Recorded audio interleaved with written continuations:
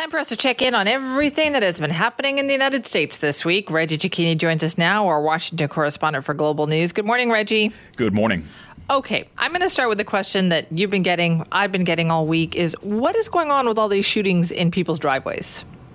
The short answer is guns. The reason that these shootings are happening is because there is a gun issue in this country, so much so that if you look at just the broad stats before we look into these matters, there are 120 guns in America for every 100 people. There is no other nation on earth that is in a situation like that, and it results in indiscriminate unnecessary rounds of gun violence. And oftentimes that can put me in a position of crossing an editorial line. But I've covered so many mass shootings and individual shootings in this country since I've been here that patterns start to form. And when you have, over the course of a week, the situation of a 16-year-old knocking on the wrong door, somebody in upstate New York pulling into the wrong driveway, and somebody with a rifle shoots numerous people, killing one, when you have a 6-year-old girl shot because her basketball rolled onto the lawn of a North Carolina homeowner who then fled and had to be arrested hundreds of miles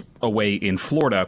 The question becomes, the question begs or looks at the accessibility of guns and why so many people have access to guns that maybe don't need to have guns. I was also thinking the other one too. I think this one was in Texas, where the girls, she just got into the wrong car. She tried to get into the wrong car. She mistook it for her own car, just tried the door handle, and somebody shot her. Yeah, and this is a growing problem. We have seen, report after report come out to say that there needs to be something done to curb gun violence, or at least stem gun ownership. The president has said that he's essentially exhausted all options from the Oval Office when it comes to executive action to be able to put some other kind of gun reform or gun legislation in place, leaving that to Congress, who obviously is deadlocked on the matter here. And unfortunately, this country will find itself in a situation of seeing these kinds of indiscriminate shootings continue because there is no way to end that.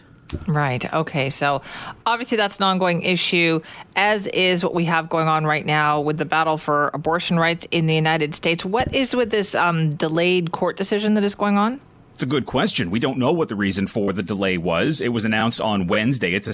Wednesday was a self-imposed deadline by Justice Samuel Alito to have a decision made, not on the broad issue of mifepristone and its availability in the United States. This is solely looking at restrictions on the pill while the court battle plays out. They put a today deadline of 11:59 p.m. We'll have to wait to find out precisely what the court is going to rule. But the reason for the delay could be that there was indecisiveness amongst the justices on the court and how they want to move forward. And, from 30,000 feet, what this is looking at is the competing appeals decisions that were made on the banning of mifepristone. It can remain on shelves, but there was an appeal made to restrictions on how many times somebody needs to go to a doctor or the ability to access it via telehealth or in the mail. That is what is being figured out right now, and we should have an answer on that sometime in the next few hours. Okay, and so the battle over this one is a little bit different, right, Reggie? Because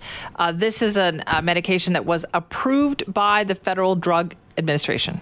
Yes. So to step back on this, it was a fight that started last year with an anti-abortion group who found a judge that was sympathetic to the cause to ban this pill in general, saying that it is not safe, despite the fact that it has more than 20 years of facts and science behind it. That is now playing out. There was then the appeals decisions that came to potentially banning it or putting restrictions on it or, leaving some restrictions on it.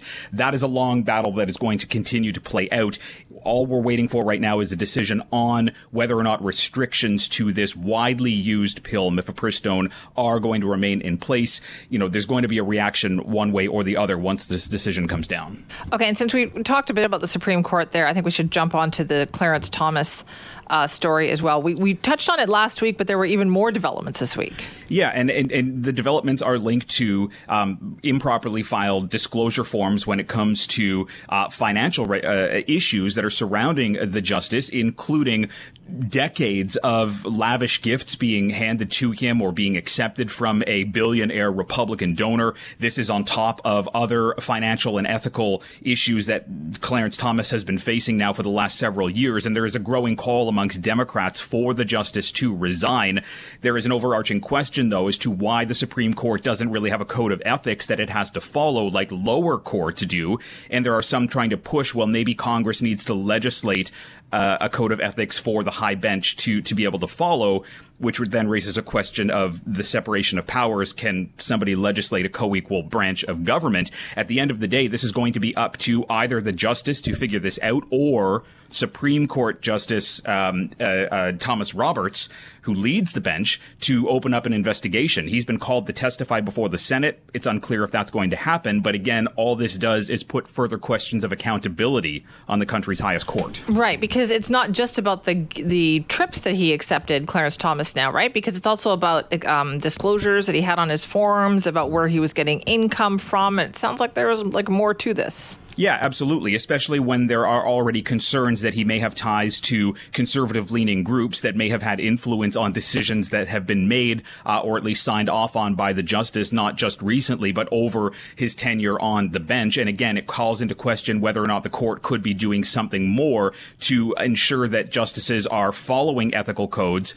Second question being, Simi, if the court were to create its own code of ethics, are the justices just going to write it so that they can kind of skirt around the rules? Those are kind of the open-ended questions right now. Oh, boy. Okay. And I have to touch on some entertainment news as well. Alec Baldwin is, what happened? Involuntary manslaughter charges were now dropped against him? They have been dropped, but it is important to note here that just because they've been dropped, prosecutors saying it doesn't mean that they can't be refiled. They just say that the evidence needs to be looked at further, that an investigation needs to be broadened. Alec Baldwin says that he is innocent. He has continued to claim his innocence and says that, you know, anything that happened on the set was sheerly accidental, and he had no intent of harming or killing anybody on that set. There are questions over the gun itself and whether or not there were some tampering here. And because of all of that, there are no charges, or at least the charges have been pulled. But again, that doesn't mean that it is case closed. There are others that are facing charges in this matter. There have already been probation sentences that have been handed down. And prosecutors say, look, as this investigation moves forward, there is a real chance here that this could continue to be an issue for Mr. Baldwin. So it's clear for now, but for how long, we don't know. Okay, and before I let you go, we have to talk a little presidential politics here, too, because we know that Donald Trump is running for president. We think Ron DeSantis is running for president. He hasn't said that yet. And now we're hearing that maybe Joe Biden is finally going to make this official. Yeah, I mean, number one, on Ron DeSantis, at the beginning of the year, he was up 14 points over Donald Trump. He's now trailing by more than 15 points, according to the polls. So there's an issue there, and he's not even in the race. Joe Biden was widely expected to announce, possibly within the next couple of weeks, even sometime maybe in October. We now are hearing that it could be on Tuesday that a video is going to drop announcing that he is putting his hat in the race for 2024. That would be the 4-year anniversary to when he announced in 2019 that he was running for 2020. The Democratic Party is mostly lined up. 81% of the party essentially says that they would vote for Joe Biden. The question becomes, is his age going to be a factor for some people? He would be 86 years old in his final year if he were to get a second term. There are already questions about senators of an advanced age and whether or not they have the mental acuity to be in that position. Is that going to register with voters if he decides to run on Election Day? Oh, I think it might. All right, Reggie, thank you. Thank you. Have a great week. That is Reggie Cecchini, our Global News Washington correspondent, once again just scratching the surface of all the stories out of the United States this week. And once again, another fascinating week for our neighbors to the south.